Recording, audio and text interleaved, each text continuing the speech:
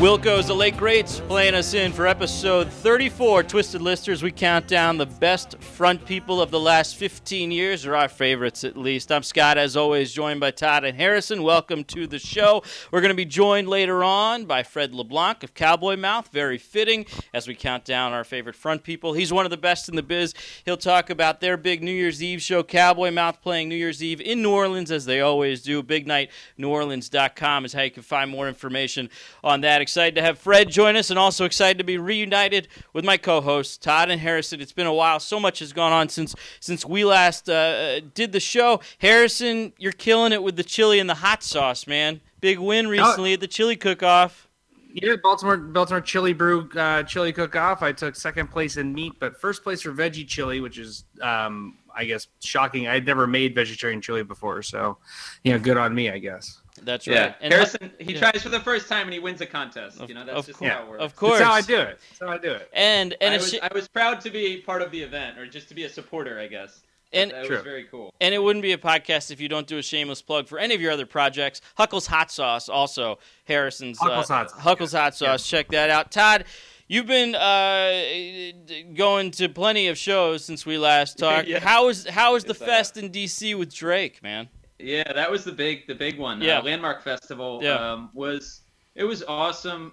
Drake was fun. Like, we stayed for part of his set, like the first third of his set, but the highlights, just briefly, I guess, Churches played day 2. They made it probably my absolute favorite of the weekend, and which is not entirely surprising because I've seen them before and I love them, but they really just stole the show from me. The Strokes put on a great show. Houndmouth is a great young band. They put on a great, really good show. And then Band of Horses, as always, killer. So that's a good. I was going to say, of new music, both Church's new stuff and Houndmouth, some of the best new stuff coming out over the last few months, I think. So yeah, and Albert Hammond Jr. also of the Strokes did a great solo set. He's got great solo stuff, man. He's got great solo stuff. He's putting out better stuff than the Strokes. Oh yeah, I agree with you. I was saying that at the festival. Yeah, I agree with you. So how did he? Was his solo set a different day? Or did it was solo set was Saturday. The Strokes headline Sunday night. He didn't do a Warren Haynes, just play for like 6 hours straight with different people and different sets and I mean, I bet he could have, but no, he didn't. But like, he was great. Rhiannon Giddens, who I saw earlier this year, she like Vicky, that was her highlight. Rhiannon Giddens was awesome. She plays violin. She plays, I should say, fiddle. She plays banjo. She sings. Like, she can do everything. And she's and her voice is amazing, so she was really good. What was your take? Landmark Fest, first year for the festival. What was your take on the fest? There were some bad logistical problems on the first day. Mm-hmm. The lines were horrible for everything, for food. They didn't have enough food stands. And this was produced by this was C3, right? C3, the ACL guys. They do Lollapalooza and ACL, right? Yeah. And so I expected better from them. And I will give them credit because people complained via social media, which is what social media is for. And they did correct the problems mostly the second day, and the lines were much better. So that did hurt the experience the first day, but the second day was phenomenal. And TV on the radio, also awesome. And Lord Huron and Alt J, like, just a killer lineup. It's a good lineup. It was like, I felt like it was tailor-made for, I loved so many of those acts. Like, it was not a dead spot the whole time. Even Chromeo put on a great show, and I didn't expect that. Dude, what do you mean you didn't expect? Chromeo's amazing. No, I'm not saying they're not good. Come on, man. All I'm saying is it wasn't like the high on my list of all those bands. I'm just saying. Harrison and I would have been right up there for the Chromeo. Right up front. I was there for the whole Chromeo show. We missed someone because we were at Chromeo. I forgot. We skipped whoever I was going to see on another stage. That's how good they were. Yeah. Even Nate Roos from Fun, he put on a really fun show, for lack of a better term. But he played the fun hits. Yeah. He did like. So he does the fun stuff because that solo album got terrible reviews. The one that he had just put out. It's not very good, but he did some nights. He closed with like We Are Young some nights. He did a great cover of Elton John, Rocket Man. Which his voice is really, suited well for that. Yeah. So like, just so much. There was so much good stuff. So I hope one of you guys, if not both, maybe could come next year. Hopefully it's gonna happen. I was gonna say they haven't announced. Yeah. They haven't announced yet. No, they haven't announced. So it's also a very obviously landmark, but it's really a beautiful spot to have a show. It's right on the Potomac River. You can see the Washington Monument. You can, from some spots, see the Lincoln Memorial and the Jefferson. So this is your idea when you wanted to do the U Street Music Festival. You remember that, Harrison? Well, this could still be. Oh my God, Harrison! Like, you remember that? Yeah. Well, my idea. I think Grohl's July 4th party was more along the lines of what I wanted to do, because I did want to do back in the day in DC. I thought DC should have had a fest. And now Landmark Fest, good lineup, but again, it's kind of like just it was run of the mill with any of the other festivals, right? A lot of the similar acts. A little, sure. I think some of the ones you mentioned actually a little different, but that could be due to the timing and some of the newer, like Churches with a new album that just came out and things like that. Or but what I wanted to do, DC, with the strong history in punk, reggae, hip hop, I felt like they could really do something that was catered to DC, and I felt like Grohl tried to do that by including some of the acts that he included in the Foo Fighters Fest on July 4th at RFK. But yeah, I would love to see a DC centric fest that focuses a lot on, and that's what I'd love to see of a lot of these fests now that they're becoming, kind of a dime a dozen as far as, I'd love to see more of a regional feel. Like, I feel like you go to South by Southwest, and there are acts at South by Southwest. It has that. There are a lot of the roots and alt country acts there because it's in Austin, right? It's by no means are those the only acts. We know how big South by Southwest is. But yeah. I do feel when you walk around that festival and you walk around Austin that weekend, a good percentage of what you see are those kinds of acts. Granted, you got everything there, but it's a good percentage. And I wish that, I wish that more of the whether it's wherever it is in the cities, the ones in the cities, so outside San Francisco, Landmark, DC, Governor's Ball, New York, kind of focus on, the Bonnaroo's in the middle of nowhere. That doesn't really, I don't feel like there's a regional feel. I do feel like Bonnaroo and Coachella have brands, right? Coachella, way more EDM, a little bit more indie-ish. Bonnaroo, probably a little bit more, at times, jammy, alt-country, roots, rocky, but pretty, I don't know. You guys, I'm going on a big thing. No, look, you're right. The festival scene has become a little commoditized. Right. I liked this show because it was a little more like indie rock focused. I liked that. Yeah. So there were differences. You didn't have like Billy Joel playing. You didn't have, not that it would be bad, but like you didn't have some of those mainstream acts as much, except Drake, I guess. Yeah, I was gonna say my issue with Landmark Fest, I thought the headliners, Drake and Strokes, is kind of weak. Just because the Drake thing. Well, I'd be curious, and I don't want to spend too much. Huge. I know he don't know. Drake is pretty huge. No, he's huge, but he didn't get great reviews for his show. Which did he do? What festival did he do just before Landmark? Was it he did Coachella this year, right? He did Coachella. Yeah. Yeah. Coachella. And I think he did Governor's Ball. Maybe that was yeah. So that's interesting that Governor's Ball and Landmark both had the same headliner, because I would. But that was one thing that struck me was, even though I've talked on the show, I'm not a big Drake fan. Yeah. But like I was struck by the enthusiasm of like the fans, and that's why I wanted to see him live, because like people were nuts about it. I talked to people over the course of the day. Obviously, I like to survey, but people were like, "Oh, I'm here for Drake. I'm here for Drake." All these people were like, "I'm here," and I was like, "Shit, I'm here for not Drake. Everyone except Drake." They had that was cool. That was really cool. Hey, they had their hotline bling, and they wanted to go see Drake. I thought that was a big draw. And the Strokes. Yeah. I'd never seen the Strokes before, which seemed like overdue. But they put on a really awesome high energy show. So I was happy with the headliners, even though they were not the ones I was most excited about. Cool. Well, cool. Anyway. I'm glad, and I know you've seen plenty of other shows too. Yeah. But we have this is like a supersized show, because we got Fred joining the show later on. Yeah. We got a big countdown we got to get to. So I did want to get the good podcast Karma out too, because we like to do that. There have been some great music episodes as far as podcasts are concerned. Real quick, check out KEXP's live performance podcast. Continues to deliver. Rap Radar is a podcast that, as far as hip hop is concerned, they're delivering the best guest list that you've seen anywhere. The last 3 shows, I believe, have been Leor Cohen, T.I., and Rick Ross. I mean, that's pretty A-list as far as hip-hop is concerned. Oh, definitely. And then Mark Maron continues to bring it, too. Keith Richards recently on his show. Bob Guccione Jr. on his show.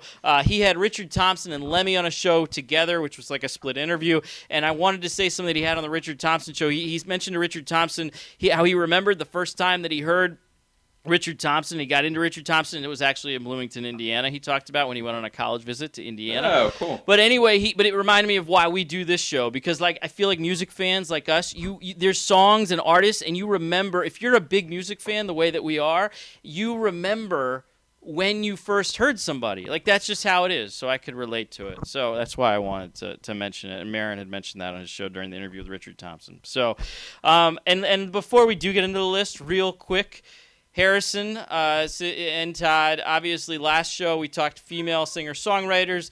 recently, Ryan Adams releases his cover version of 1989. What's your take, each of you guys, on it? Because some we had discussed, and I think about Taylor being on that final list of female singers. And this 1989 being the entire Taylor Swift album. Yes, the entire album. My take is thumbs up on the album. Todd? I think it's sorry. Yeah, I'm Harrison. Jump in. No, go ahead. I think Todd's gonna be dismissive. I thought it was fantastic. I listened to the whole thing. I thought he did a really good job. Presumptuous of you. I loved it. Really? I thought it was really good. Yeah. Oh, there you go. All right. Come on. Do you know how much I love Ryan Adams? He can't. It's hard sure. for him to do wrong in my eyes. So no, he did a killer job, and I thought the timing was just really funny. It was ironic because I had just trashed Taylor Swift, right? And then one of my favorite who I would argue is maybe one of the best, my favorite songwriters of the century or whatever. He goes and covers her. So I thought there was some funny irony for me. I didn't look it up. I mean, Todd, maybe you know this. I mean, what is there precedent for covering an entire album like that? Like I don't, it's a good it's question. something that I don't. something that contemporary. Yeah. Yeah, I don't know if anybody. I mean, I feel like in the didn't the Bee Gees cover? Didn't the Bee Gees do Sgt. Pepper's at one point? They did like the whole album. Oh, wait a minute. Sounds horrible. Let's not forget about you know where you're going now, Harrison. You know where Wayne Coyne and Miley didn't they just do Sgt. Pepper's, right? But just the one song. They didn't the whole album. No, the Flaming Lips. They did a couple the Flaming Lips Flaming did the Lips whole did album. Dark Side of the Moon, right? Oh, Dark. Yeah. They did Dark Side. Oh, okay. They did Dark Side and okay. Well, they Harrison and I saw them. performed. Yeah, they did like. They released it. Yes, they They released it. Yeah. So, but that's I different. They did. That's not. So I do. I do want to, and we can talk about it.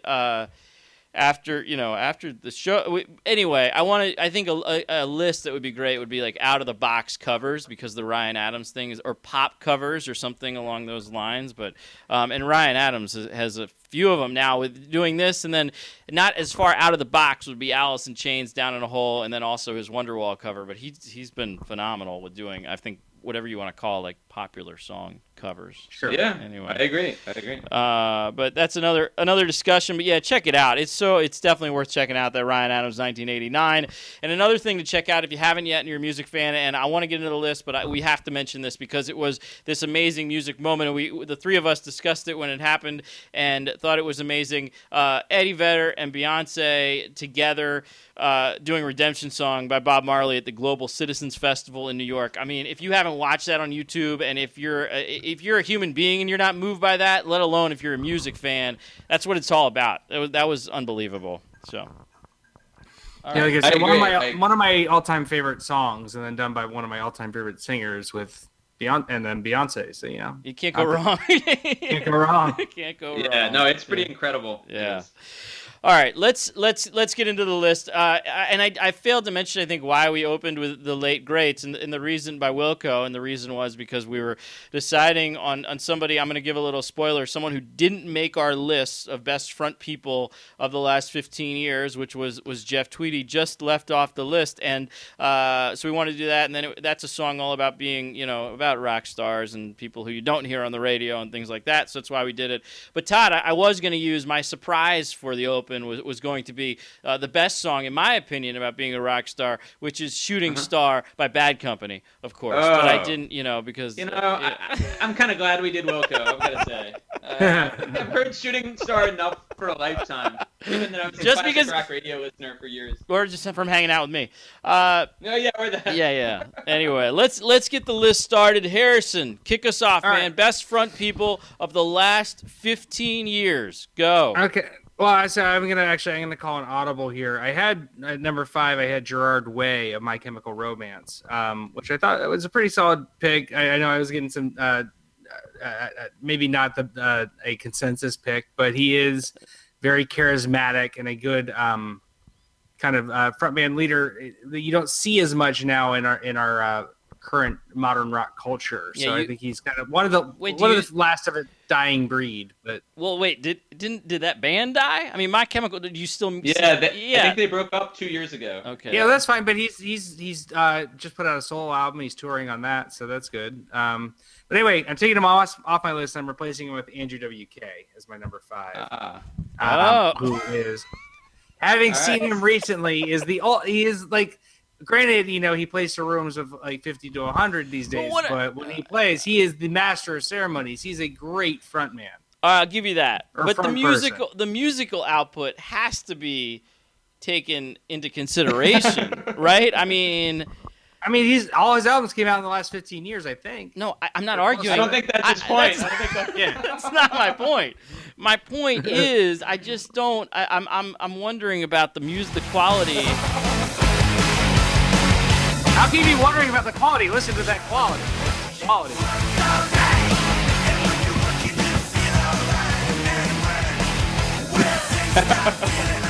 Every one of his songs about getting drunk, getting laid, and partying. Every song. Like, he's a front guy. Okay, all right. Great. That's valid.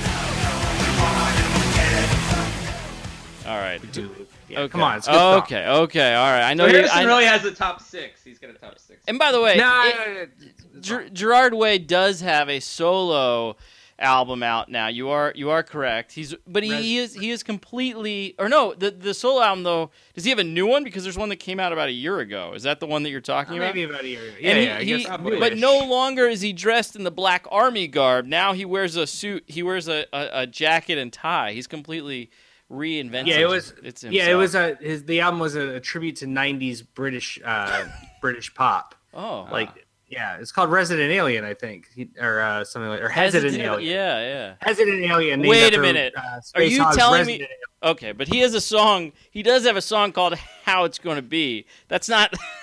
It's not a cover. It's not a cover. Third Eye Blind? No, because No. isn't Third Eye Blind is how. How's it going to be? How's it going to be? Yeah, that would be great. Yeah. All right.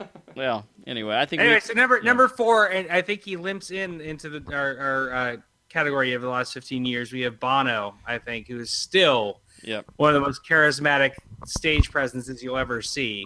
And he just knows how to work a crowd anywhere in the world. So you have to at least still give him credit for that. I agree with that. I'm just shocked he's on your list after all the SmackDown stuff too. What? I feel like I've been the resident U2 defender many times. Yeah, you are. Yeah, Todd, you are. Todd defends. Todd is. He defends. He has to defend the following bands all the time: U2, REM, and Rush. I feel like Todd, U2, REM, and Rush. Right? Those are your. You are the defender. They're all very solid. None of them are my absolute favorite bands. But you'll defend them. I love all of them. I love them. Yes. Yeah. You'll defend all of them. Well, I mean, I got to give the guy credit where credit's due. He's a great frontman. No, He's a great front person. He I is. agree. My feeling is that his best work was probably pre-2000. That's the only reason I disqualified him. I agree with Todd. But I still think he's one of the best of the last 15 years, whether or not his best work was before that. That's why he made my list. So I'm going to agree with Todd because the tour because they did a lot before that. Yeah, you have Joshua Tree, Rattle and Hump. You got Octane Baby, and the let's TV tour. Well, even Pop Mart. Right. I agree with Todd. Todd. But like all that stuff is like, you could pick a high point there, but I loved All That You Can't Leave Behind. I think it's the best album they've done in the last 15 years. But I just feel like the previous output it topped it. But I look, as a frontman, he's great. Frontman's all about the performance, guys. The albums don't matter here, and that's going to be very important going on with this list. Because my number three is Scott Weiland. Yes. What did I just do that? Musical output is not the criteria being used for this list. He is the consummate frontman. You never know if he's going to be at the freaking gig. Oh, come on! I mean, that's like he's on the edge. Okay. He lives the life, man. You're describing Axl Rose also. Yes. Yeah, but Axl Rose is not living up to this list at this point. But Todd, the irony in that the irony in that statement is amazing, considering Velvet Revolver, obviously, / being attracted to a certain type of frontman. So this is difficult. But Scott Weiland, I'm going to go with the same thing. Best output is pre-2000. Best frontman behavior has definitely been the last 15 years. But is that the best? Well, I don't know. I think his heyday was the 90s. Okay, wait a minute. I'm going to, you know what? Let's use an anecdotal example here because I'm just saying, if you go to a show right now, do you want Do you want? No, I don't want have Scott Weiland right now. Unplugged. Do you want Unplugged Scott Weiland to show up, or do you want last tour with Velvet Revolver? Yes. No, that's what I want. Because I do remember the three of us at that show when Velvet Revolver had just been formed and they're doing a club tour, right? Yeah, that was and awesome. we got tickets for the 9:30 club show. I believe Harrison picked up those tickets, and that was amazing. And that's one of the best concerts that I've ever been to. And Scott Weiland was one of the main reasons why. And that was so good. The Marshall Plan was formed. That's right. Yeah, that's right. That was post 2000. So there is some. There is a validity to it. And Todd, as you know, I can find anything.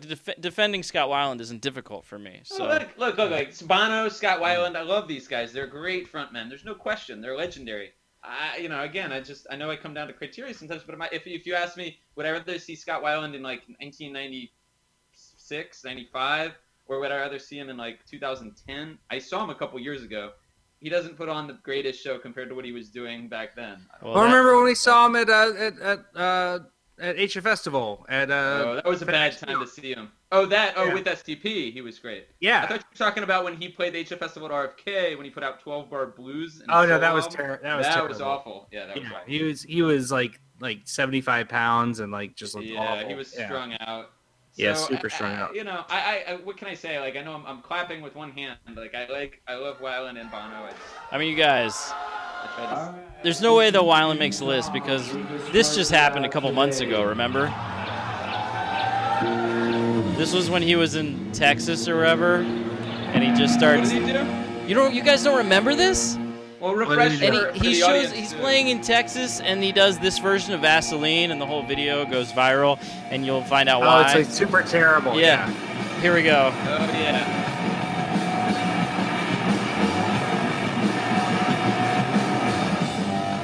I mean, with the video, it's pretty incredible. He's moving at a snail's pace compared to how he used to glide across the stage. But then he grabs the mic.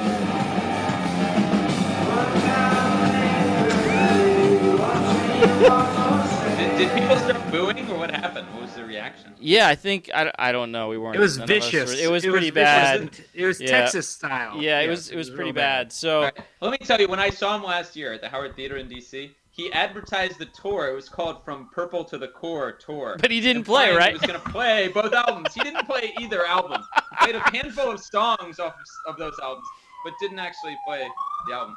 And they're the cops. Maybe we should shut down. Yeah, I think we're getting busted. Yeah. It's like pump up the volume, man. Illegal broadcast. They shut down Scott Weiland's show next door. Yeah. All right. Harrison. Grow Radio. Yeah. All right. So number two, maybe we'll get a little less friction on this one for at least the last 15 years is Jack White, who I think never mind you seeing the White Stripes solo tour, the Dead Weather, the Raconteurs. You're gonna go see Jack White, right? That's why you go to the show, to hear him play his music. And I think he's just a consummate rock and roll star, and he has that whole frontman image, and he's doing and he tours, and when he tours now, he tours with the huge backing band, like Johnny Cash style. Yeah. Like with the way the old country guys do it, where you have like 12 people on stage with you at one time, and he's just in the center of it all, and he's in charge for sure. And I think he just has that amazing presence. Yeah, so here's my take on the Jack White live thing, because it's an acquired taste, and Harrison, I know you love it. I don't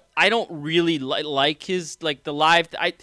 I don't know, and I know he's done a ton of the festivals. A lot of it's been streamed, and I saw him a couple years back do the same kind of deal at Outside Lands, and I feel like he does the same thing over and over. But if you love it, and hey, look, he's a headlining act, so people love it. Yeah. People come. Not my thing. Todd, your take? I gotta agree with Harrison on this. Yeah. I do agree with you. Like we'd be remiss if we were talking about the last 15 years and we didn't talk about him. I mean, the only reason he's not on my list, and it's maybe a silly reason, but I feel like we've talked a lot about Jack White. So I just felt like we've praised him so much that's maybe not a good reason, but I wanted to talk about some, at least a little fresher names, but there's no way you can't include him. And he's charismatic. He's a little polarizing, but that a lot of frontmen are front people. So is a great choice. I mean, he's been one of the most influential rockers clearly of this century. So it's a good choice. Definitely. Thank you. And that leads into my number one, which I went with Wayne Coyne of what's that? The Flaming Lips. What's up, man? Who we already mentioned tonight with Miley Cyrus, and also doing when they toured covering Dark Side of the Moon. But if you've never been to a Flaming Lips concert, you owe it to yourself to go to one. He is the ultimate frontman maestro, who not only plays the band but he plays the audience like it's an orchestra, and he just does just an amazing job, dude. And maestro is a perfect word for it. He really is. He's like, he's the master of ceremonies. For sure, and like you just see shit at those shows you never seen before. You would hear about the Flaming Lips touring. I remember hearing about him going out in the giant inflatable plastic ball and rolling over the crowd. Like, people would talk about that, and it was a big deal. And he still puts on a hell of a live show. If you ever get the chance, I say go see it. If you haven't. No, it's a good call. And the cool thing about you mentioning Wayne Coyne is that I've actually seen Flaming Lips.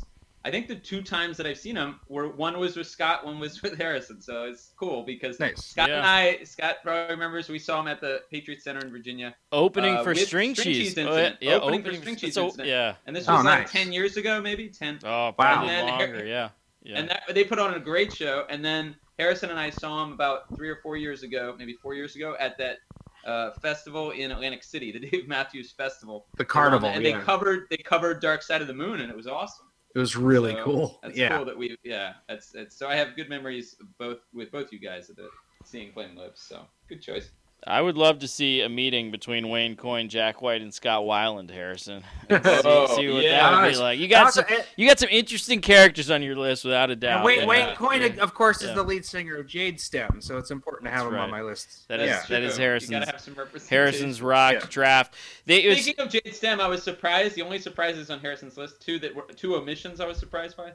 1, no Matthew Bellamy, Jade Stem. Yeah, true.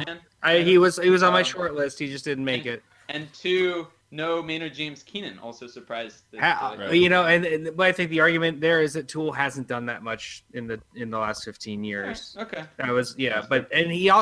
He's a presence, but as far as frontman goes, he's a great singer, but I don't know if he's a great frontman. That's just my opinion. Yeah.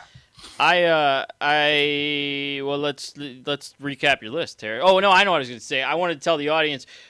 For those who don't get the Jade Stem reference, that is the rock draft episode that we did. We got to do that again, by the way, and figure out new rules so we could redraft and stuff. But we did a rock draft, and Harrison's dream band was named Jade Stem. So there you go. For the listeners out there, it's a progressive rock fusion experiment. That's right. They'll be heading. Yeah, go back and check out that episode. I recommend it for listeners. Yeah, it's a fun one. Harrison, recap your list for us, man.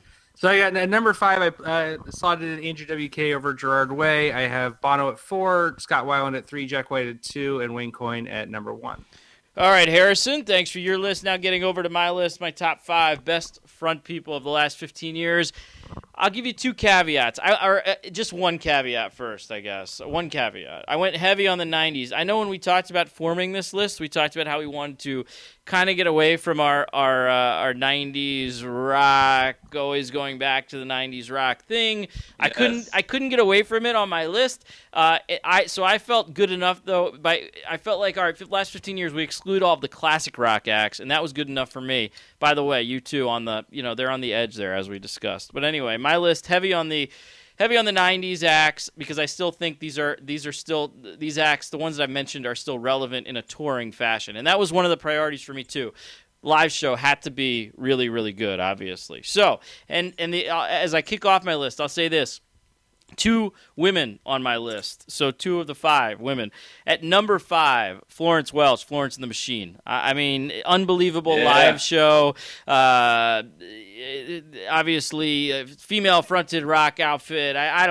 She had a very original sound when she broke through. Not to say it's not original now, but I mean original from the time. She was doing a different thing with the harp and the whole thing. Florence Welch at number 5 on my list. No, we can't. I don't think we can sing her praises enough. We talked about her on the last episode, female singer-songwriters, but you cannot. You can't ignore her in that discussion. I think she's so talented. So really good. Yeah, so she comes in at number 5. Number 4 on my list, Susan Tedeschi, who I think I've said before on the show, but Tedeschi Trucks is, in my mind, my favorite. I'm not going to say best because it's obviously opinion, but my favorite current touring band. So if there was a band, Really? and I'm not talking about, I didn't know that. yeah, and I'm not talking about like so excluding any, heritage bands like from the Rolling Stones to Pearl Jam. I'm not talking about that when Okay, bands you're like not that come to talking town. about- okay. And- U2, and not no. I'm talking about bands that are still putting out new music.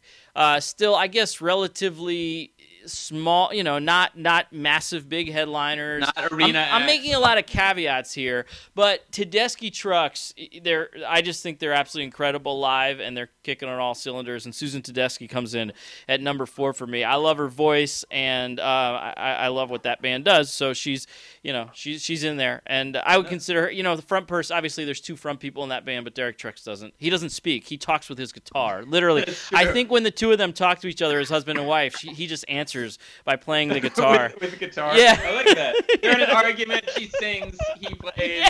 They're like, no, fuck you. And he can't answer until he goes and gets his slide. He holds up his finger, 1 minute. He doesn't say anything. Runs to the next room, grabs the slide, and he's like, No, he doesn't run to the next room. The guitar tech brings the slide out and puts it over his shoulder, and they're in the kitchen, and then he answers the question, what do you want? What do you want for dinner? Yeah, like that. He's like, oh, you want tuna casserole? Okay, I got it. It's a good choice. I saw him at Jazz Fest this year, and it was I think my first time seeing them, and they're just amazingly talented, as you said. I mean, they're her with her voice, him, his guitar, just phenomenal. I really enjoyed them. Yes, they're as the offspring of Steffi Graf and Andre Agassi are to the future of tennis. Their offspring are to the future of music, without a doubt. Susan Tedeschi and Derek Trucks. Yeah. So the top 3 on my list, heavy on the 90s here, guys, and I couldn't stay away from it. I went with number 3. I put out Eddie Vedder. I still think they're putting on great shows still, and still headlining. And but this is so hypocritical because on my list, if somebody did their best work in the '90s, then I made a bad choice by putting him on my list in the 2000s. But now you're going to tell me Eddie Vedder's okay, that he's done his work in the 2000s, not the '90s. I'm willing to accept that caveat. I'm willing to almost kind of submit to that. I get it. He's more in the Bono category than the Weiland category because he has put out good stuff. Very good material this century. But when we talk about Pearl Jam's heyday, I think most people think of the '90s. But he still carries the show. Pearl Jam's still a phenomenal, live act. Scott, we saw him 2 years ago in LA. We were awesome. Yeah, I see him Harrison every time. and I saw him on the same tour in Baltimore. We saw him. Yeah. And look at what they did. That Global Citizens, that set at Global Citizens Fest. Oh my God! I mean, it was only like a 75-minute set, I think. I didn't see the set my list. God, it was amazing. Yeah, they covered Imagine. It was incredible. Anyway, so Eddie Vedder at number 3 on my list. The top 2, I'm not going to take your argument as far as best work being pre-2000 for these guys because I think the body of work is still very strong, what they're doing, especially from a live standpoint. Number 2 on my list, Trey from Phish. This list was kind of thought of in my head when I was watching Trey this past summer, and that band is just really so tight right now and doing so well, and Trey is such a big part of that. Obviously, I put Trey at number 2. So I'm not going to stand for that argument about best. Oh, I have a hard time with that. Look, Okay. I saw Phish a couple months ago. They were unbelievable live, but I don't know. I guess it depends what you're talking about. Live. Well, they had some bad years post 2000. Well, yeah, live, dude. This is the live category. This has to be a live category. Yeah. No, front person is all about the live act. It's not about what's on. No, but look. You could argue certainly Phish's recorded output was better pre-2000, but even their live act, 1997 was considered maybe their peak. But I do think they sounded amazing this tour. So I'm just saying, but it's also compared to what's out there too, right? So I think that they're one of the again. It's like I said with Tedeschi Trucks. If you have to, the other list to make is all right. There's what are your top 30 bands that you would, if you were allowed to go see 30 bands in a year, who would be the top 30 that you would go see? Oh, Phish would be on the list, right? Okay. Phish was on my list this year. I saw him. Even 12. Let's say someone said you could only see one a month. Okay, 12 bands, and you had to exclude the classic rock acts, those heritage acts. Would you put Phish on the list of your top 12 bands to see in a year, Todd? That's a tough call. I don't know. It'd be close. All right, I don't want to sit and while you wait and try to think about that because it'll take me forever. You just gave him homework. Yeah, you just gave him homework. Now he's gonna be thinking about that the rest of the night. You know, He's gonna go silent. No sleep. I'm Yeah, gonna no go sleep make for a Todd. playlist about it. Yeah, no sleep for Todd. That's There's what gonna I'm doing, there's I gonna don't be know. 480 bands on that list. He's gonna narrow it down. Yeah. Oh, yeah. Oh, definitely. All right. And number one on my list is Dave Grohl. I still think that he, I think in both categories, as far as whether the best work was post 2000 or after or before, you could make an argument that some of the best work has been post 2000. He's the best front person in rock and roll today, I think, hands down. And yeah, that's so Dave Grohl at number one on my list. He was off my list for the same reason that Todd didn't have. No, I understand. I think Jack White on his list, yeah. Harrison. Andrew WK's material is far better than Dave Grohl's. I clearly see that. So at least he can walk. He's got that going for him. He can ambulate and get around on the stage. All right. He hasn't been gimping it for 6 months. I think look, he's milking it at this point. He can get up there and stand. He can stand up. Come Yeah. on, get up. It's been since what? Since June. You're right. Hey, great Dave Grohl moment recently when he invited on the stage the leader of the band that beat him in Battle of the Bands at I think it was Thomas Jefferson High School where he went in Virginia. Did you guys see this? And he invited. So they were playing somewhere in the. Oh, they were playing Memphis, and the guy who beat him happened to actually be Trent Lott's son. And Whoa. He was at the show, and Dave Grohl invited him up during Under Pressure, and they performed together. And Dave Grohl said, "This is the guy who beat me in Battle of the Bands in high school." And then the guy had a great response. He said, "I might have won the battle, but you definitely won the war." And I think that was That's awesome. that was great. Nice. So, yeah. That's great. Anyway, So I agree with Harrison. Like, Dave Grohl, he falls into that. What do you call it when someone's just like above like Jack White and him were kind of above the fray. Uh-huh. So I just didn't include them, which maybe isn't fair, but we've talked about them so much. So yeah, it's All going right. into that category, I guess. But it's a great choice. Like I can't argue with it. All right, my list, recapping my list, Florence Welch, number 5, Susan Tedeschi at 4, Eddie Vedder at 3, Trey at 2, and Dave Grohl at 1. Todd, you're up. Give us your top 5, man. All right. So real quick, my criteria, it's important here because I was worried, the whole reason, or part of the reason we chose this topic was I wanted to avoid the 90s Preservation Society hole that we get into sometimes. And, I know you guys, so I intentionally went with very contemporary bands, of the last 15 years, but these are all active. They're all touring currently. And they're basically my favorite. I guess you could say they're not all club acts. Some of them. I don't want to get on too much of a tangent. Okay. Real quick. All right, I'm gonna go ahead. But wait, no. Real quick, Todd. I do want to mention your credibility as president of the 90s Preservation Society, which is obviously there should be no questions about that this fall because recently you went to see Pat McGee Band, and then also you have tickets to see Ed Kowalczyk perform Throwing Copper live. So if anybody questions, no, yes, Next weekend. So if anybody questions, God, wait, you pre-purchased tickets to see Ed Kowalczyk. he was gifted. He was He was gifted. For my birthday, it was a gift. And Pat McGee was a gift. Now, great choices. This is a show all on its own. I could do an entire discussion about the validity of Throwing Copper because the album is fucking awesome. Okay, but Yes. yeah, and but it's 20 years old. How old was that? oh wow, yeah, that's amazing. Oh man, He's touring for its 20th anniversary. Yeah. I'm I'm excited. I will give you a review, listeners, for that after that show. I'm very curious. It's Ed Kowalczyk solo because he had a falling out, of course, with the band. Oh, of course. Yeah, of course. Of course And he did. What 90s rocker hasn't had a falling out? one can only hope he just performs this song over and over.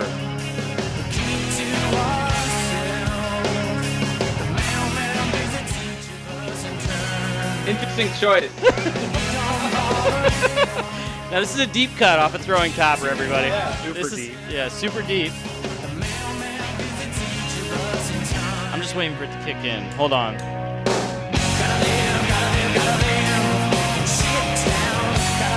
Oh man. man, Gotta live. the best song ever written about York, Pennsylvania. Come on, is there another Yeah. song about York, Pennsylvania? I don't think so.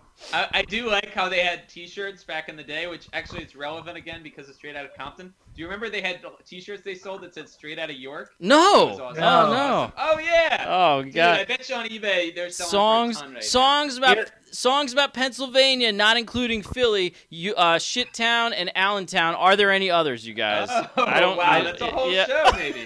We should Streets do of a Philadelphia. No, A not Keystone including State. Philly. Not include. You Oh, can't not do including Philly. Philly. Not including Philly. Keystone. We Yeah. need to do a Keystone State show. Maybe. I don't know. All right. I'm sorry. I You had. like that I knew they're the Keystone Yes, State. I had to go on that tangent, and I apologize to the listeners who aren't big Throwing Copper fans, but those who are celebrating the 20th anniversary of Throwing Copper, I'm sure are very excited that we've discussed Yes. the album. Todd, Yeah. your top As 5. if my list was not going to be lengthy enough, we added to it. But and I'm trying to be concise. I am. Yeah. So anyway, I mentioned my criteria. I really focus on contemporary artists, and these are basically some of my favorite bands right now, but also, I guess definitely the last 10 or 15 years. And they're all touring, which is cool. So you can check them out at your local club or whatever venue they're playing at. So number 5 was a member of my super group, my fantasy rock draft group. He was the frontman, Brian Fallon of Gaslight Anthem, my favorite touring band today and probably of the last several years. And yeah, he is in the Crafty Bastards, so that automatically qualifies him for inclusion. But he's got that raspy, sincere sound that, you know. Of course, I'm a huge Springsteen fan, as you guys know, and it's the closest thing to Bruce of the 21st century, of someone who's come along. Yeah, unique voice. I love Brian. Worth Very listening. Yeah, Yeah. yeah. To the everlasting arms. I hope we don't hear Marley's chains with fortune line. Excellent songwriter too. So Yeah. Oh, I love it. I love his songwriting. So between Gaslight Anthem, the cool thing is he's always busy, like Jack White, but smaller scale. He's got side projects. He's got the Horrible Crows. They put out a great album called Elsie a couple years ago. He's got Molly and the Zombies. He's done solo touring. He's putting out his first solo album. Scott, you're gonna like this. His solo album is being produced by Butch Walker. Oh, right now. nice! Yes. He's Of course. recording it in Nashville with Butch Walker. Oh, of course. And it's going to be called Painkillers, and it's coming out in early 2016. So All right. if you're not excited about 2016 already, you should be right now. I am. And if you don't know, Butch Walker is a member of the 90s Preservation Society. For those who Yes. don't remember, Marvelous 3, Freak of the Week. But yeah, that's and Butch Walker has put out some decent solo stuff too. Let's not forget I about gotta that. give a shout out here to Leah, Harrison's significant other, because we were talking on Friday night, and she brought up Butch Walker out of nowhere and talked about how she saw him like years ago at Sonar, which is a now defunct club in Baltimore. We were talking about it because it's around the corner from where we were hanging out, and I was like, "That's awesome! You saw Butch Walker? That's great at Sonar." I was like, "Damn, that's some street cred right there." So anyway, I had to mention Butch that. Walker. she's got some Good taste. good taste. Yeah. There was a Butch Oh. he had a song I was trying to figure out from his last album, Afraid of Wait, Ghosts. Freak of the Week? Oh, not No, Freak of the his Week. last solo Sorry. album. There was a song all about like being I think he had a song about being like a washed up. Maybe it's this one still. Has he gone country? I just have to ask. No, We've he talked hasn't. about No, people he going hasn't. country. But he has a song. This is it. I think this is the song. He has a song called "Still Drunk," and this is like all about. Sounds You like a sure you good didn't go one. country? Yeah.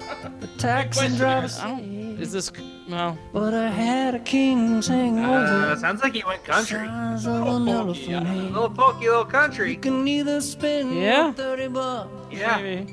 Yeah, you're right. You're right. It is He kinda went country. He went country. turn red. Wait.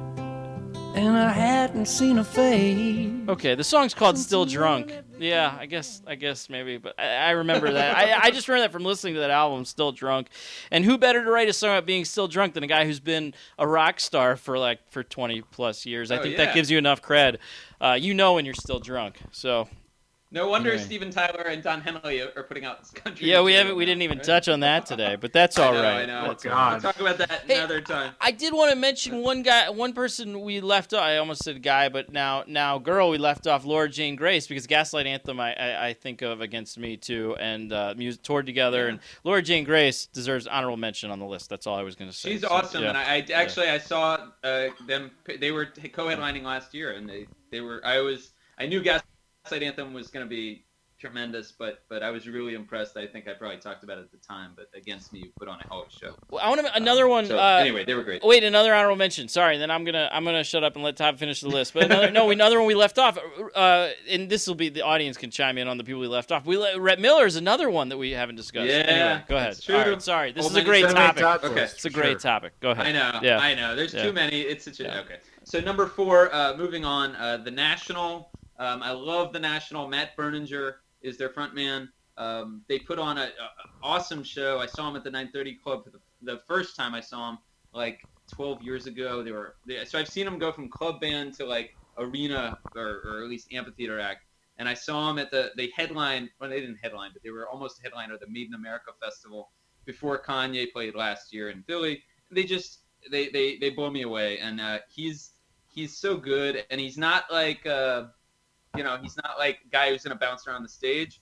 But like he's captivating, and no one does like brooding melancholy better than him, I think. And he's the guy that you want to be drinking scotch with at like 3 a.m, and he'll like commiserate about whatever problems you have. I feel like he's that guy. And should be a bartender maybe. Hopefully, while he's doing it, he's singing in that voice because that voice that he has is awesome, so unique. Oh, yeah. That deep, yeah. And let so the new project Elvi. Is that I'm assuming is it Elvi or LVY? LV or Elvi. Yeah, is Elvi. fantastic. Yeah, so it is. It really is. And they're touring his side. So I said everyone's touring right now. Brian Fallon's doing a solo tour. He's doing a tour with Elvi right now. I'm pretty sure I'm gonna go. They're coming to DC next month, but they're touring all over the country. So go out and check out Elvi. And the singles they've released are phenomenal. So Matt Berninger, number 4. Number 3 is Florence Welch. We talked about her. She's incredible. My favorite woman in music today. What I learned actually in my research between the last show and this show, I should have brought this to you guys last time, but she cited Grace Slick as her hero and great influence, and I thought that was awesome. Yeah. Of Jefferson Airplane.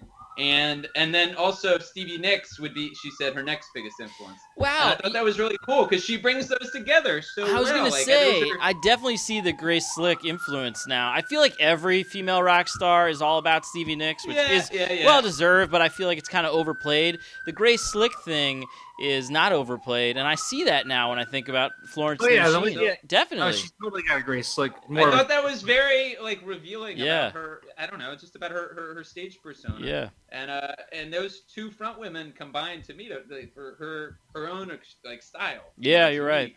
Her extraordinary style. So anyway, she's just I'm so impressed by her. She can do the quiet reflection, and she can do the huge crescendos with equal skill. So we can't say enough about her. Scott covered it a little bit. I'll move on. Number 2, Jim James, My Morning Jacket. I saw him again this summer. I've seen him many times. We saw him at Bonnaroo. I think we all saw him back in 2004 at Bonnaroo. Yeah. That was my first time. Yeah. And they just blow me away every time. He's charismatic. He's funny. No one has pulled off a cape on stage so well since Freddie Mercury. And he's just the lovable leader of that band, and he always ingratiates himself to the audience in an unassuming way, and he's just embraceably eccentric guy, and I love him. So I had to put him on this list. I love that band's earlier work. I've kind of gone in and out with them like over recent years.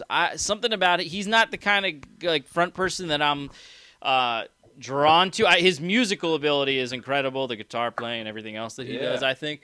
But yeah, not like, I don't know, there's something about it that it's kind of all over the place for me. Harrison, your take on Jim James and My Morning Jacket? I haven't really been up with them for the last few years, but I do remember from Bonnaroo, and then they opened for Pearl Jam a couple years after that. Yeah, I remember that. I saw that. Yeah. And they were, I think, really hitting their stride at that point. And yeah, I think he's a great presence and really knows how to command a stage. So I can see him on a list. I don't know if I put him number 2, but what do I know? Of course not. Yeah. Of course not. All right. But anyway, I love Jim James. I think they're one of the best of bands at their level right now. Bands that really are of this century right now. I mean, their first album was '99, I think, but like they really broke out in 2003. Yeah. So they're at that level. They play amphitheaters, maybe even arenas. But like, anyway, I think he has a great presence. And actually, The Waterfall, which came out back in May, If you're not into the last couple albums, Scott, I maybe you already listened to it. No, but, I like, like this one. I talked to We people talked who about it. said Yeah. This album was their favorite in years. Yeah. So, I agree with that. I'm in the same boat. Yeah, on that okay. definitely. All right, Yeah. and going on to my number one, maybe controversial, but we've talked about the Hold Steady a lot on this show. I love the Hold Steady. One of my favorite touring acts. Also, right now, you can still see him in clubs. Craig Finn is the front man. I think I just love his stage presence. He's relatable. He's expressive. He's verbose. He's witty. He makes everyone feel like they're a part of the party, and he's just got this inclusive feel to it where it's like, he's not too cool for everyone. He seems like this nerd, actually. He feels like he should be working in IT or accounting at your office because he's got the big glasses. He's heavy. He's balding. But Yeah, he doesn't look anything like the persona that comes through in his, he doesn't. in his lyrics. Like, you would think he'd be much more of like a biker dude almost. Yeah. And I have to say, Todd, you turned me onto the Hold Steady way back Oh, when. Thank you. And I absolutely love the music, and the music and the lyrics are just so absolutely engaging. Like, and then to see him live, and he brings that whole experience into the live performance. But I think I have an easier time falling into a Hold Steady album than anything else. Like Separation Sunday, I could listen to that over and over and over. Oh, again. yeah. It's so good. Yeah. Yeah. And Boys and Girls in America, those two albums, Yeah. I mean, those are their high watermarks. But again, bands of this century, like, I don't know, to me, like, they stand, them, My Morning Jacket, the other bands I mentioned, they just stand above, I feel like, a lot of. Yeah, Todd, I think your list, I agree with you on Craig Finn, and I think your list really is an amazing list of the bands that have been so influential and I just good, period, over the last 15 years. You think about Gaslight, National, Florence and the Machine, My Morning Jacket, and Hold Steady. You did it. That's a strong list of bands, man. Thank you. What? Pure. Well, I tried to make it a list of like the bands. I think about the last 10 or 15 years, and I think about, so the best shows I've seen of bands that were not around before. Yeah, like, and you did a good job. Those are the bands. Yeah. Because otherwise, yes, Pearl Jam I've seen certainly a bunch of times. I've seen U2. They're awesome. You should not miss them. You guys made good points, and obviously Foo Fighters, Jack White. So anyway, so that's it. But this was fun. This was really fun to come up with these. And I just adore everyone on my list, and some of the people on your list too. Todd, recap real quick, man. Then let's do the final five. All right, okay. Number 5, Brian Fallon of Gaslight Anthem. Number 4, Matt Berninger of the National. Florence Welch at number 3. 2, Jim James, My Morning Jacket. Number 1, Craig Finn of The Hold Steady. All right. And how did Jared Leto not make anybody's list? Criminal. Yeah, I mean, the guy's already won an Oscar. He doesn't need a lister, right? Right? He doesn't. Yeah. He doesn't need a lister. He's going for the EGOT L, right? The EGOT. Yeah, the EGOT. Yeah. The LEGOT. Yeah. The LEGOT. There you go. Exactly. Yeah. Tracy Morgan can only aspire to the LEGOT. That's right. So our final 5, I'm assuming Florence is in the 5. Is that a fair assumption? Yeah, all right. I feel like based on the discussions that probably I'm only going to fight for Wayne Coyne on my list. That's the only guy. So you want on the big board Wayne Coyne? I was going to say Dave Grohl and Jack White. Jack White, I think Jack White and Dave Grohl belong on the big board here. I think Matt. I mean, and then so from Todd's list, Matt from the National, I think is phenomenal. Well, so is Brian Fallon. I would take Craig Finn. I'd take Craig Finn though. They're all So I mean, it's such a good list. A solid list. All right, we'll put them all on the big. So that leaves us. So the big board, we got Dave Grohl, Florence Welch, Jack White, Wayne Coyne, Craig Finn, Matt Berninger, and Brian Fallon. Let's see who's so let's just go around and everybody pick one, I guess, from that bunch other than Florence. She's on there since she's on 2 lists. So Harrison, you want Wayne Coyne to stay on, I'm guessing, correct? Yes, please, yes. All right. Well, wait, pick somebody from no, you know what? Pick from someone else's list. So either you got to pick either Craig Finn. Okay, Craig Finn. All right. And Todd, you got to pick from so you can pick either Grohl or Jack White. Who would you vote? Who would you go with? Oh man, that's hard. Well, it doesn't necessarily mean they're eliminated. We can negotiate. But, okay. Who would you pick? One over the other. I'm gonna go Jack White just because this century is All right. focused on this. Okay. that leaves us, and then now I'm going to pick one from both of your lists. So I'll go with Matt from the National. So that leaves us with a 5 of we're gonna have to figure this out because we're gonna make one change, I think. That leaves us with the following 5: Florence Welch, Jack White, Wayne Coyne, Craig Finn, and Matt Berninger.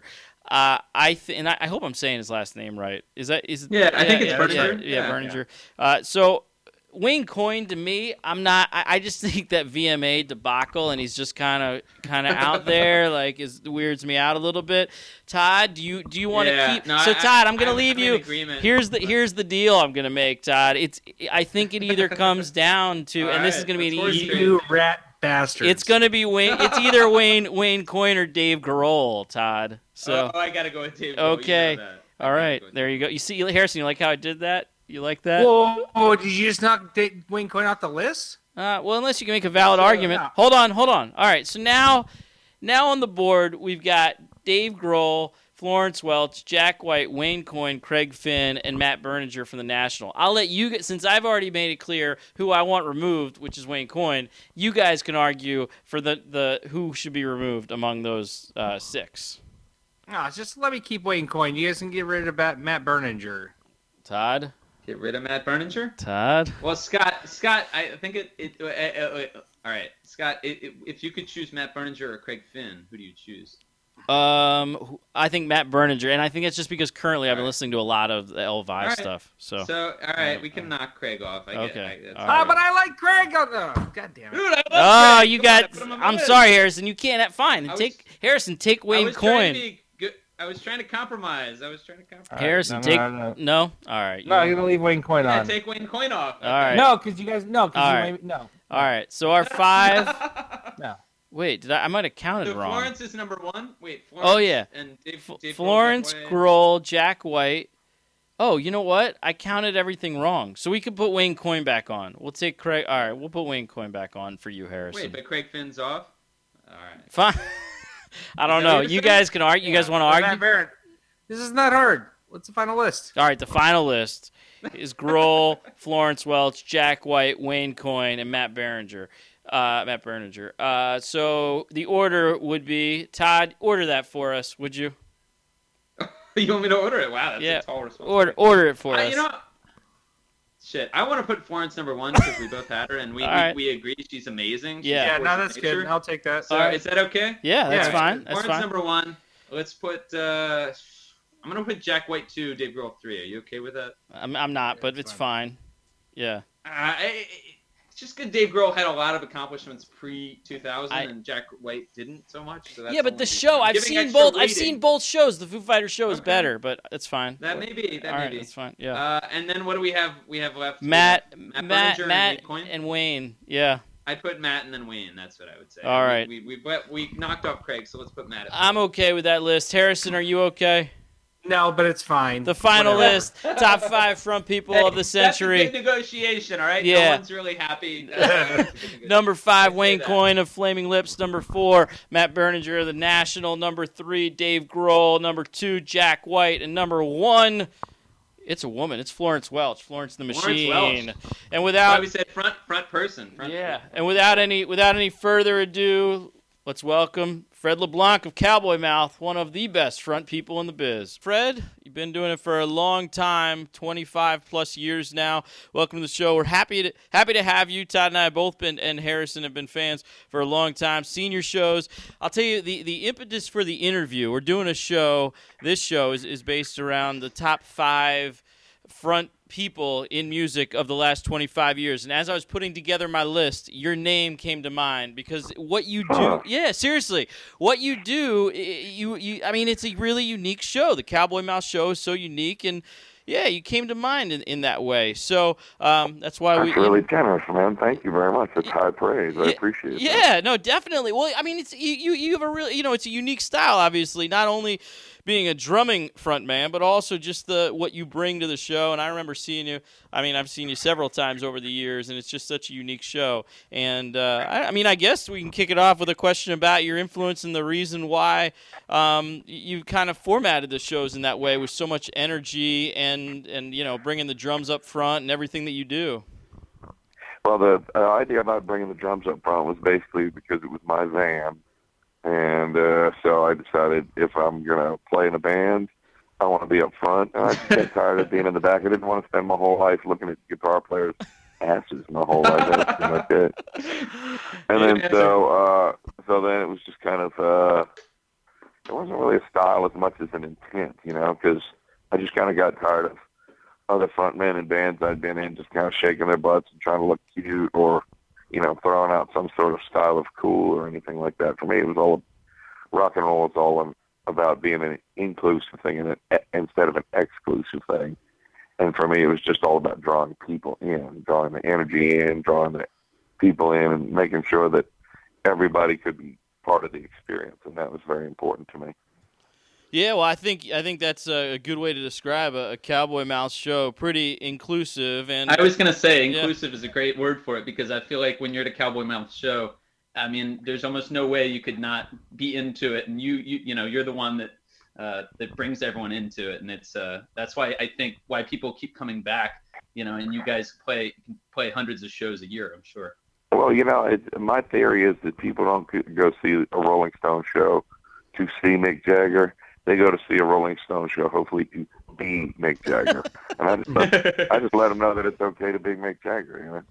Yeah, that's a really good. It's a pretty good summary of it. That's so true. You do go to be the singer in a way, be the front person in a way. Well, obviously, I a lot of people became familiar with you guys when Jenny Says broke back in the day. But it's interesting to read about the history of that song. I had no idea about how it had started back when you were with Dash Rip Rock back in '89. Yeah. So that song's quarter century old. 26 years old. Yeah, 26 years old. I mean, it's amazing, but it speaks to you as the state, the personality you have on stage, still getting as much energy today from the crowd with that song as you got back in the day.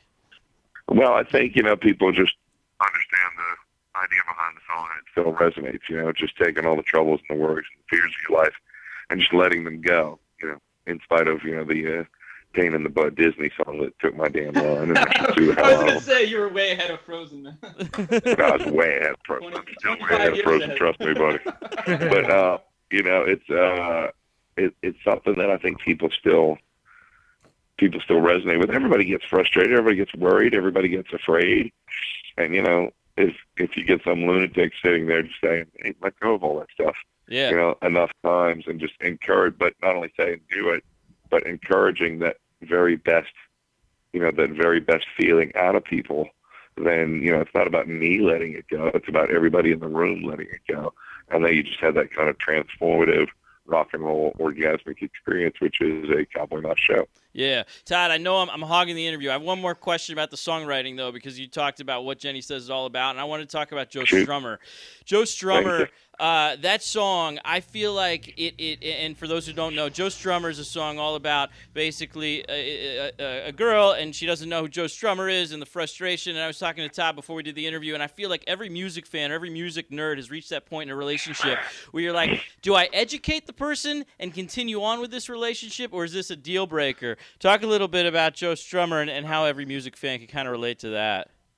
Joe Strummer was actually a very true story. I was dating a woman at the time, and when Joe Strummer had died, and I called her up because I was upset that Joe Strummer had passed. I had actually just met him about 6 months before, and it was a huge Clash fan. And so I called the woman, and I said, baby, I'm so upset. And she goes, what's wrong? I said, Joe Strummer died. Silence.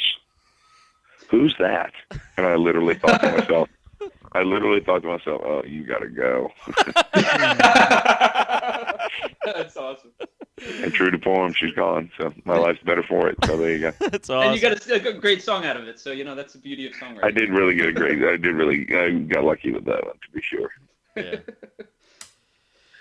Todd, go ahead with some of the questions you have, man. Okay. Yeah. Yeah, I was going to ask, we talked about obviously you guys play hundreds of shows a year live, and I was going to ask about a couple of venues that, at least for us, I think have particular meaning and sure. Any memories you have. One of those, since we all grew up in the Washington D.C. area, the Bayou, because I know Oh. Death Strip Rock used to play there and Cowboy Mouth. Yes, we So I did. was going to ask if you had any, I don't know, what your impressions were of the Bayou and your memories. Oh, the Bayou. All my memories are fond of the Bayou. We, we had gotten signed to a record label in the '90s called MCA, right? Mm-hmm. And almost as soon as we were signed, everybody who was responsible for signing us was fired and let go. Oh, yeah. And then all of a sudden, we were staring at losing this record deal that we had worked so hard to put together, and it was the culmination of our career at the time. Sure. And so what happened was MCA happened to be having a shareholders meeting in D.C., like their big convention in D.C., just a freak occurrence, right? And they said, hey, we got the band on our label. Why don't we go see these guys? And they get to the Bayou, and the place is packed. They don't know anything. That's awesome. They don't know anything about it. Yeah. They don't know. That's great. They don't know our history. They don't know anything. So you get all these damn, corporate rock nerds just coming inside. They're thinking it's the club that's drawing it, right? And the doorman's like, no, these guys are really popular, and these guys are really good. You need to find out about them. The door guy's educating our new label staff. That's great. And the label president at the time was this guy named Jay Boberg, who was like 6'5", and he had signed. He had worked at IRS Records, an old label, and he had signed REM. I was going to say, yeah, they are. He had signed the Go-Go's, and so he was kind of a big cheese at the time. And I'll never forget playing the show. And I didn't know everything had gone on, but I knew the label staff had changed. I didn't know these guys were going to show up, but I knew Boberg's picture because I was an REM fan. So all of a sudden I see 6'7" giant guy in the middle of the fucking floor at the Bayou, with a slightly lazy eye, with his fist pumped in the air, going, "Yes!" I was like, Jay Boberg. It looks like Jay Boberg. So there you go. So that was awesome. one of my memories of the Bayou. No, thanks for sharing that. And actually that kind of ties into another question I had, but more about the music industry. Obviously, you've seen so much change. It's been such a dramatic period of change over the last 20, 25 years. How is that? I mean, I'm sure it's had a huge impact, but I mean, you were on a major label. We're on several. What's been your take? Yeah. Well, look, I never fell into the whole idea of, using a live show to sell albums. I've always used the album to sell a live show simply because being a drummer and a front man, I never really got the, I don't want to say respect. I never really got the support that I think I should have gotten from the industry simply because they didn't know how to market me. I wasn't some pretty pouty little boy with a nice haircut, singing about his pain and stuff like that. I was just, this beefy kind of lunatic pounding the drums away and screaming about being alive. I didn't really, I didn't fit in the mold. I never have, and I never will. I'm pretty proud of that. But no, I think it's great. It's a good point because that like the mid '90s scene, you still had all these grunge or post grunge kind of acts playing, and you guys didn't fit into that mold. No, we did not fit into any of that. We've never really fit into anything. Cowboy Mouth has always been its own lovable monster, and I never strived to be different. It wasn't like I want to be different, but I was very proud of being unique. There's nobody else out there like us, just by virtue of who we are, who I am, things like that. But we never did fit easily into any sort of box. We still don't, which is pretty hilarious because the music and the show is so accessible. You know what I mean?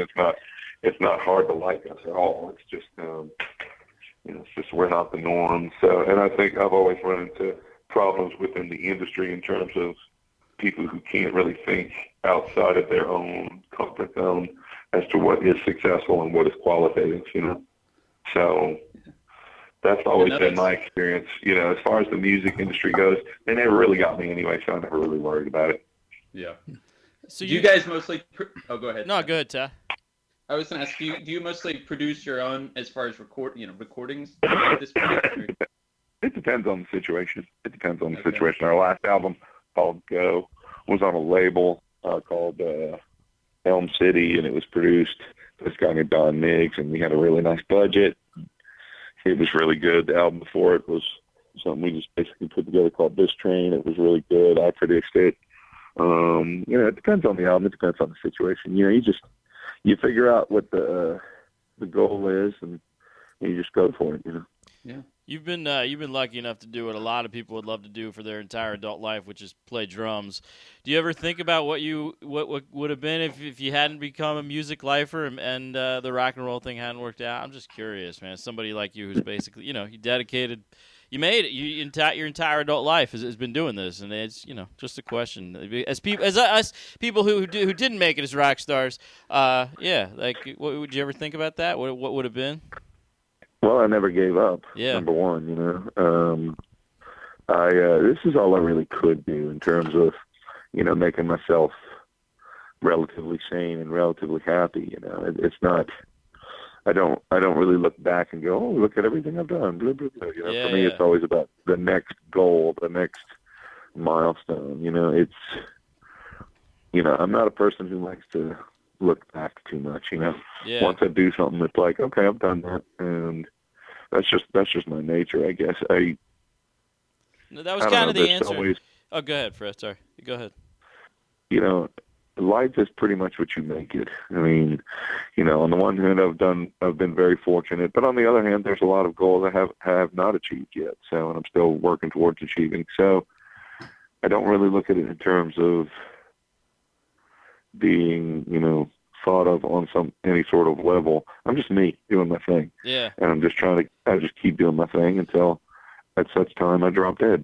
Well, that's pretty much what comes across in a Cowboy Mouth show. So that was the answer that I anticipated. So I want to talk a little bit about the New Orleans heritage, especially 10-year anniversary of Katrina. Also, Jon Batiste now a part of the Colbert Show, which is I think drawn some attention to the New Orleans scene. Your thoughts on both of those, and just being a part of the New Orleans music scene. There's a lot obviously to discuss, and I'm wrapping all this stuff kind of into one question. And then, making your return every year to New Orleans Jazz Fest, and just a general discussion of what New Orleans means to you as a musician, because I think there's something very special. I'm sure you'll say this probably, something very special being a musician that is from New Orleans. That was a long way to get to that point that I was trying to make. But, go ahead. You really went around. You ran around your ass to get to your elbow. Yeah. Well, New Orleans is a great place. I love it. I miss it when I'm not there. There's a lot of great music that comes from there. There's a lot of great vibe and attitude that comes from there. There's always going to be people who do well from there, and there's a lot of great bands that have come out over time from New Orleans, all the way back from like Louis Armstrong, all the way to the Revivalists. Who are doing great now. So I mean, New Orleans is a very fertile, creative community, simply because it's a great place to woodshed. You can practice your art there, and nobody really cares until you're really good, and then they take notice. Because in New Orleans, if you stink, nobody's going to go, oh, you stink, you're terrible, boo. They're just going to ignore you, which is worse. So I spent a lot of years being ignored, and then, so it's a great place to woodshed. It's a great place to be from, and it's a great place to learn your craft, because it teaches you what to do to get noticed. It teaches you what to do to be good at what you do, and it's always a good place to go back to reach that element of the soul that sometimes the rest of the world just doesn't get, Yeah, so growing up there, do you think that really, in a unique way, influences you to become a musician? I mean, do you feel like... I think so, but at the same time, I don't really have anything to compare it to. You know what I mean? It's not like... Well, you've toured around. I mean, you've toured the country, the world. I mean, you've seen... No. I'm talking about growing up. Right. I've only grown up there, and it's not... I can say this. It's such a personal experience for me. It's not really like I can compare it to growing up somewhere like D.C., because you guys had a really fertile scene for a long, long, long time where a lot of great music, a lot of great musicians came out of. Sure. I think a lot of it, sure, you're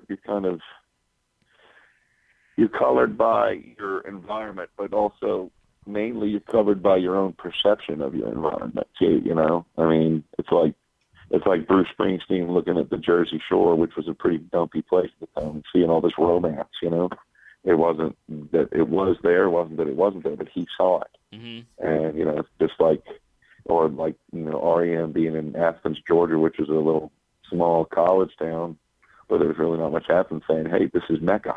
Let's make this happen." You know, it's you know, everybody, you know, when you're a restless teenager and you're trying to figure out what you're going to do with your life, everybody hates their hometown, whether it's, you know, Tupelo, Mississippi, or New York City. Everybody, oh, this place sucks. Nothing's happening. You know. So a lot of it, of course, with New Orleans is the city, is the culture, but at the same time, it's also the individual creative person's perception of the city and its culture and what it means to them. So, you know, yeah, that makes sense. That is a long-winded answer to a long-winded Yeah, there you go. Yes, a good answer. And I'm glad that you mentioned kind of the history. You said Louis Armstrong, the revivalists, because we it's funny. The only city we've done 34 shows. The only city that we devoted a whole episode to was New Orleans last year, and it was a really fun show. And we talked about our top New Orleans artists, and you were in that discussion. So that was, you know, that's part of why we're so excited to be in that number. Yeah, definitely. Harrison, did you want to jump in here? Well, yeah, I guess I wanted to ask you. You know, songs are like relationships, and I know Jenny has its a long and storied history with you. Do you have songs that you've gotten divorced from? I have women I've gotten divorced from. No, every song still resonates. You know, it's, you know, otherwise I wouldn't play them. I mean, it's, you know, and it's so weird because you find songs that you thought that you didn't really have in common with it. You didn't have anything in common with them, that all of a sudden you have, you know, they just completely speak to you in the moment. Like for me, it's Easy, or I Believe. Those recently have come into play in my life again. What else? A song I wrote called Anything. You know, it's weird how songs kind of exist in their own time and space, and they just kind of like little apples from the tree of life that you can kind of tick off of when you need them. It's like, I'm feeling this way. How can I express this? Boom. Now, it's so weird, you know, whenever I go through hard times emotionally or something like that, all of my friends will say, "Man, you ought to listen to some Cowboy Mouth. You're really a pretty smart guy." It's like I've gone through some stuff recently and listened to some of my music. I'm like, man, I kind of knew what I was talking about there, didn't I? So, I mean, you know, it's, you know, once you put the song out there, I believe that songs, when they come from a certain place, they have their own life. They have their own existence. They have their own agenda, and they're there to be, you know, they're like, you know, a book or a piece of poetry or something. They're there to read at a certain time of your life in order to glean as much out of it as you possibly can. You know, just to not only speak to you, to have you speak to them, to where it's a dialogue of the soul that's meant to enrich as well as entertain, you know. So, but then again, that's the way I think. I could be full of shit. So. No, I think that's a great take on it, because you know, when I go back and I listen to Light It on Fire, or I listen to Lovers or Friends, I listen to certain songs, and it takes me back to a certain time and place, but it also has a different meaning today than it did, you know, 15 to 20 years ago. And that's one of the things that I've always loved, and I know Scott and Harrison too, but like the music grows with you, even though the music might not change. It does live, but the recorded music. Once again, it's not just the music; it's your perception of it. You know, exactly. It's like for me, like there's this guy named Bruce Lipton. He's a stem cell researcher in the '60s, and he has a theory of study that he calls epigenetics, beyond genetics, and he discovered with stem cells back in the '60s, because he was doing this research back in the '60s, I think for Harvard. He discovered that when he put the cells in different environments, the cells reacted not only to their environments, but mainly they reacted to their perception of the environment. So, like he put like some organic material in different different petri jars, and he would say different things every day to each different petri jar. Like one, he would say, "I love you so much, you're so wonderful." In the next petri jar, he would say, "I hate you, you suck, blah blah blah." And the third one, he would just ignore. And the one that he would ignore would just putrefy. The one that he would say the horrible things to would just turn black. And the one that he said, he loved, "You're wonderful," just blossomed. So I mean, it's not music, anything creative exists not just for us to observe from a distance. It's there for us to interact with. I mean, the Clash means as much to me, if not more now that I'm older, as it did when I was younger, because I get so much more of it on so many different levels, and that's what I really like about music. That's what I like about the Cowboy Mouth Show and the experience. You can take it on a multitude of levels. On the surface level, it can be very much okay, it's a party band, ha ha ha. Okay, we'll have fun, we'll drink, we'll get silly, maybe we'll get lucky. But if you look deeper, look deeper into the levels, a Cowboy Mouth Show can, if you wanted to, it doesn't have to, but it can be used as a potentially transformative experience. The potential is out there. It just depends on what it depends on what the audience member wants, and therefore it's as much of a creative experience for the audience member as it is for, the musician. And that's what I like, It's a pretty good summary of a Cowboy Mouth Show. Sounds about right. And you guys are perpetually on Was I getting a little heady for you guys on a Saturday? That was good. No, that was good, man. That was a good summary of a Cowboy Mouth Show. And you're right. You're right. What does this have to do with titties and beer? I just don't know. But you are right, and Todd just said it, and I'll echo those thoughts. I mean, how your definition of what music means to you, a certain piece of music, certain song, certain artist, changes over the years, and you are totally right about rediscovering stuff. I mean, I find myself doing that every single week. I'm sure Todd and Harrison do as well. You rediscover stuff in a different way, which is really cool. And that's what's frustrating about certain pieces of music and certain artists is because they don't go that extra mile. It's not a judgmental thing. It's just like it's more of a kind of like a disappointed parent. Kind of like, you could have done so much more. It's like, okay. But I mean, people take their own journey and they go their own direction at their own pace, and that's what life is. We're all just little bits of one giant, big, organic, pulsating, beautiful, crazy coal, and that's what life is. So there you go. That's true. Well, getting lighter for a minute before this interview ends. I wanted to just give you a shout out for being a part of. Sorry to be so verbally dense here. It's good. It's good. It's good. It's good stuff. But before we go, a shout out for being a part of one of my favorite earworms of the '90s, which was Dead-Eye Dick's New Age Girl. I didn't realize you were involved in that until I read up. Yeah, I made that record. Yeah. That's anybody who's listening. No, check it out. Check it out. It's an earworm for you. No, that whole album is really good. We made that whole album in 3 days. Wow. And they were just this little band who were friends of ours. The lead guy, Caleb, and I were friends in high school, and they were trying to get things going. And I said, hey, why don't we make a demo? And we ended up just doing an album in 3 days. And Caleb had great vision. The band was really tight. And we just banged the whole thing out, and it came out really good. And I thought, man, if they could get some traction with this first song, this thing could be a hit.